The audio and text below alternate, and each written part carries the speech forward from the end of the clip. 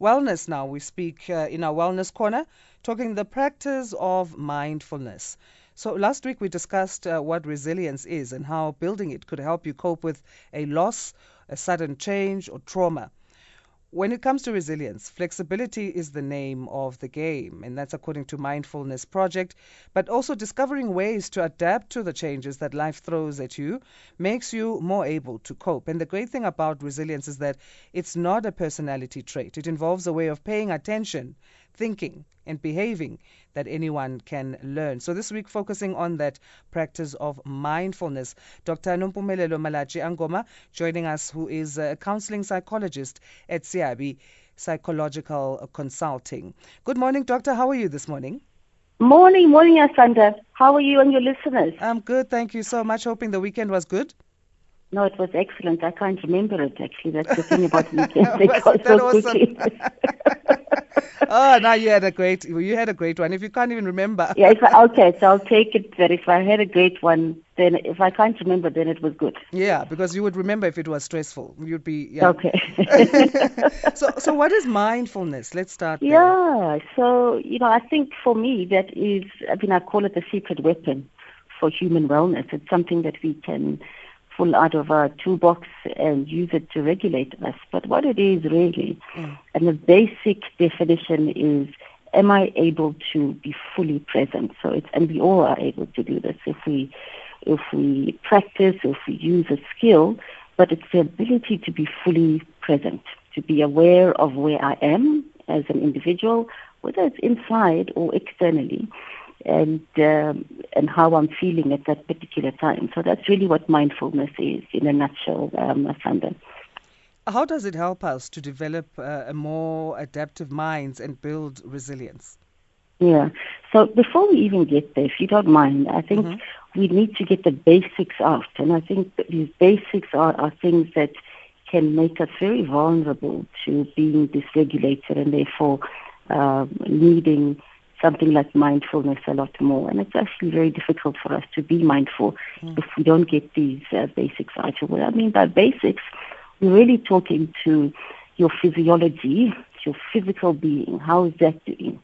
Got to make sure that we check that before we can even start talking about mindfulness. If there's anything physical, anything that's been niggling physically that you know has been an issue for a while, a pain that's ongoing, something that you know, I've got to go have this checked out. You need to go and have it checked out. So for us, those of us that don't like to see doctors, mindfulness is not going to help you in those particular situations. In fact, it's going to make it very difficult for you to be mindful. So please get anything checked out, and if it's still worrying you, get a second opinion. Another element would be sleep. And I'm hoping that you are sleeping, Sunday. Hope that you're up at 3 or before that, but I'm hoping that at some point we are regulating our sleep to such an extent that we're getting about 7 hours of sleep. It is almost impossible to self-regulate if I'm not getting enough sleep. Like I said, these things make us more vulnerable to stress, to things that we would normally be able to handle, but we are not able to handle it because we're so much more vulnerable. What am I putting into my body? Like substances, if there's a substance abuse issue, get it sorted out. There's so much that we can do now with substance abuse, and we know that it's a real problem for mental health and just being functional in your daily life. Diet, make sure that you eat your balanced diet, and also getting your exercise. And when we say exercise, we're not looking for you to be manic about it and, getting up at 5. We know that there are certain people that are really good that way, and we applaud them. But for those of us that just, we're not that way, just getting out of the house and walking a few minutes away from the house and then a few minutes back into the house. Then you get about 20 minutes without even knowing it. So these elements, no matter what we do and no matter what we want to look at, it just, these are the things that we want to make sure that we cover before we even talk about mindfulness. Because physiologically, if we're not sorted and we take things for granted and we take sleep for granted, we are going to be a bit more vulnerable. So those are the things that we want to make sure are basic things that are in place. What we said that as far as mindfulness is concerned is that we are wanting to be present and self-aware at any one point. Okay, so having covered then the foundation, how do we use mindfulness to be able to have adaptive minds and to build resilience?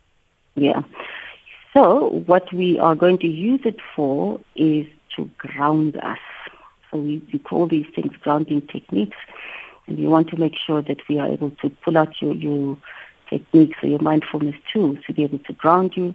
We know that it's also going to help us to self-regulate, regulate our emotions, and manage stress. And as you said, how do we then use it to bounce back, as we spoke about last week?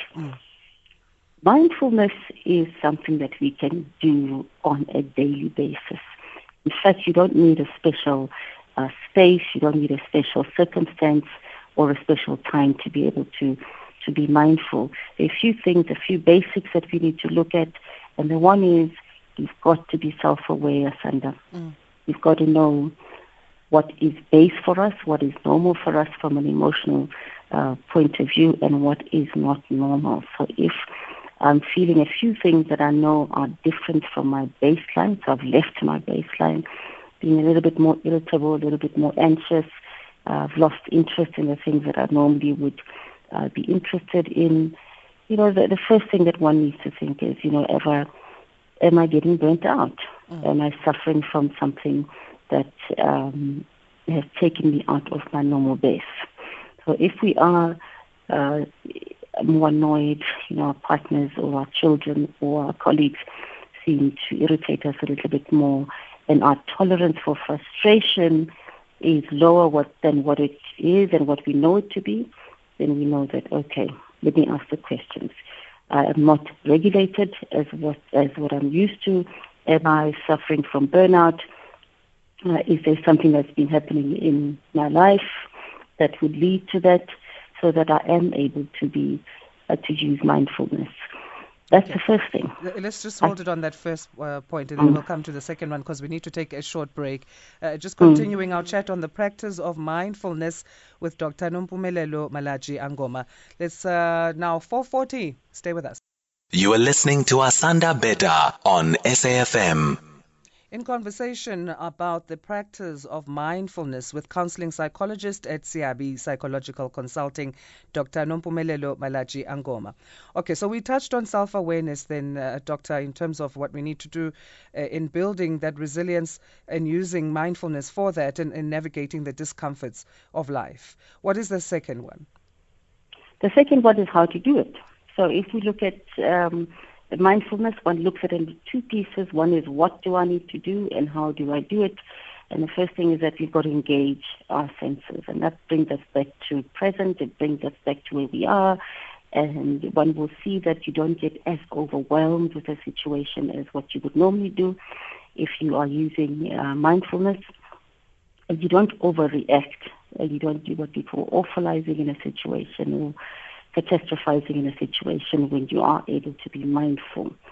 The what of mindfulness is, am I able to observe what is going on with me? Am I able to observe what's going on around me? And can I then describe it? Can I describe what is going on? What can I see? Remember I said we're going to use our senses when we are being mindful. What can I smell? What can I hear? And what can I taste? And what can I touch? So touch is very, very important as far as grounding us is concerned.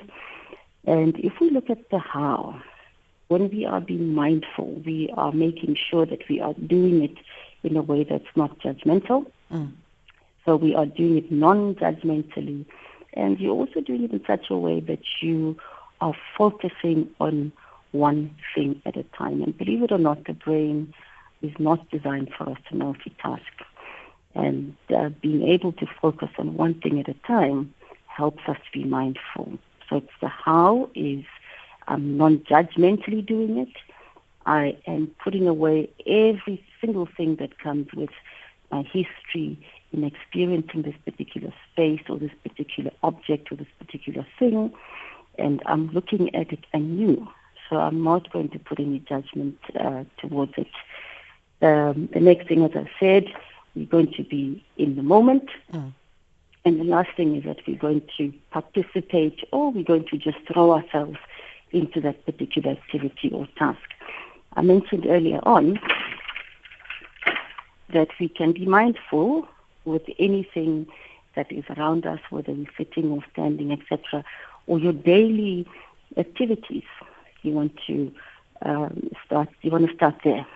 And when you start there, I'm talking about a cup of coffee. I'm sure you had a cup of coffee this morning. Not yet. I drink water this early, and then I'll have my coffee later. Brilliant. That's brilliant. Okay, so let's do water. In fact, I like the water one, I must say, Asanda. So any sort of activity, your water, your for some of us that drink tea or coffee, be mindful in that particular experience. So it's about, what am I seeing? And again, remember, we're doing it non-judgmentally. And what am I, the touch, how does it feel? How does it tactile? And also, how does it smell? So that's being mindfulness. Being in the shower, things that we do daily. It's not just you being in the shower and rushing out of the shower. It's really taking that moment to be able to really engage with that particular activity. And then the last thing, in terms of the how, I was just talking to someone this weekend who is battling with being mindful, and who's battling with being able to let things go in that moment and be in the moment. I said to her that, people that sing in the shower, in a very interesting way, are being mindful, because they're focusing on that particular moment. They are participating, which means that they are throwing themselves into that particular activity, and they are using their senses. I think a lot of us perhaps leave that one out. We can participate and focus on the moment, but we're not using all 5 of our senses to be mindful. Yeah. All right. Let's leave it there. We are out of time. Thank you so much for joining us. How do we connect with you as well, Doctor? On my number, it's 011-285-0006. Okay. Thanks again for joining us. Happy Monday to you, and enjoy that coffee later this morning. Thanks, Asanda. You have a great week. Let's start it strong. Absolutely. Thank you. Bye. Bye. Dr. Nompumelelo Malatji-Angoma, Counselling Psychologist at Seabi Psychological Consulting. Here's some Mary J. Blige with Just Fine. You know I love music.